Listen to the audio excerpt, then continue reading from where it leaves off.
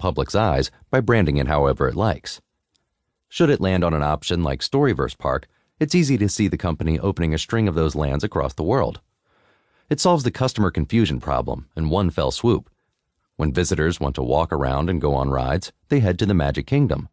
When they want to step forward into a more active, story-based adventure, they head to the Storyverse Park. And they'll know exactly what to expect. What the rest of the entertainment world decides to call immersive mediums ceases to even be a factor. But that's also the secret to solving the larger riddle of what to call these various experiences in general.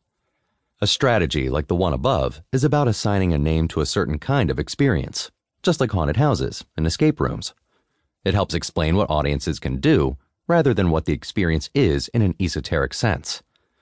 Down that path is where mainstream adoption lies, because that's ultimately what's so compelling about this kind of entertainment in the first place.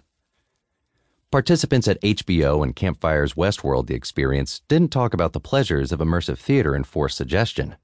They talked about how they had just gone to Westworld.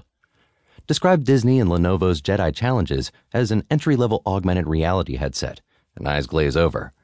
Say that it lets you fight Kylo Ren with a real lightsaber, and excitement abounds.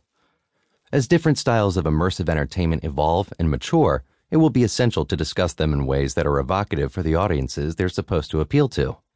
Names that can pass that Friday night test.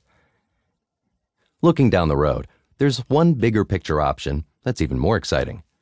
Talk to the visionaries at ILM X Lab, and they describe an interconnected landscape, one where movies, TV, virtual worlds, and other immersive mediums all coexist simultaneously, part of one gigantic, persistent story world.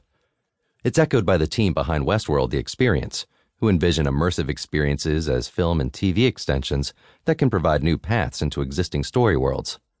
In those visions, everything is immersive in some form or another. And when that's the case, the term may not even be necessary at all.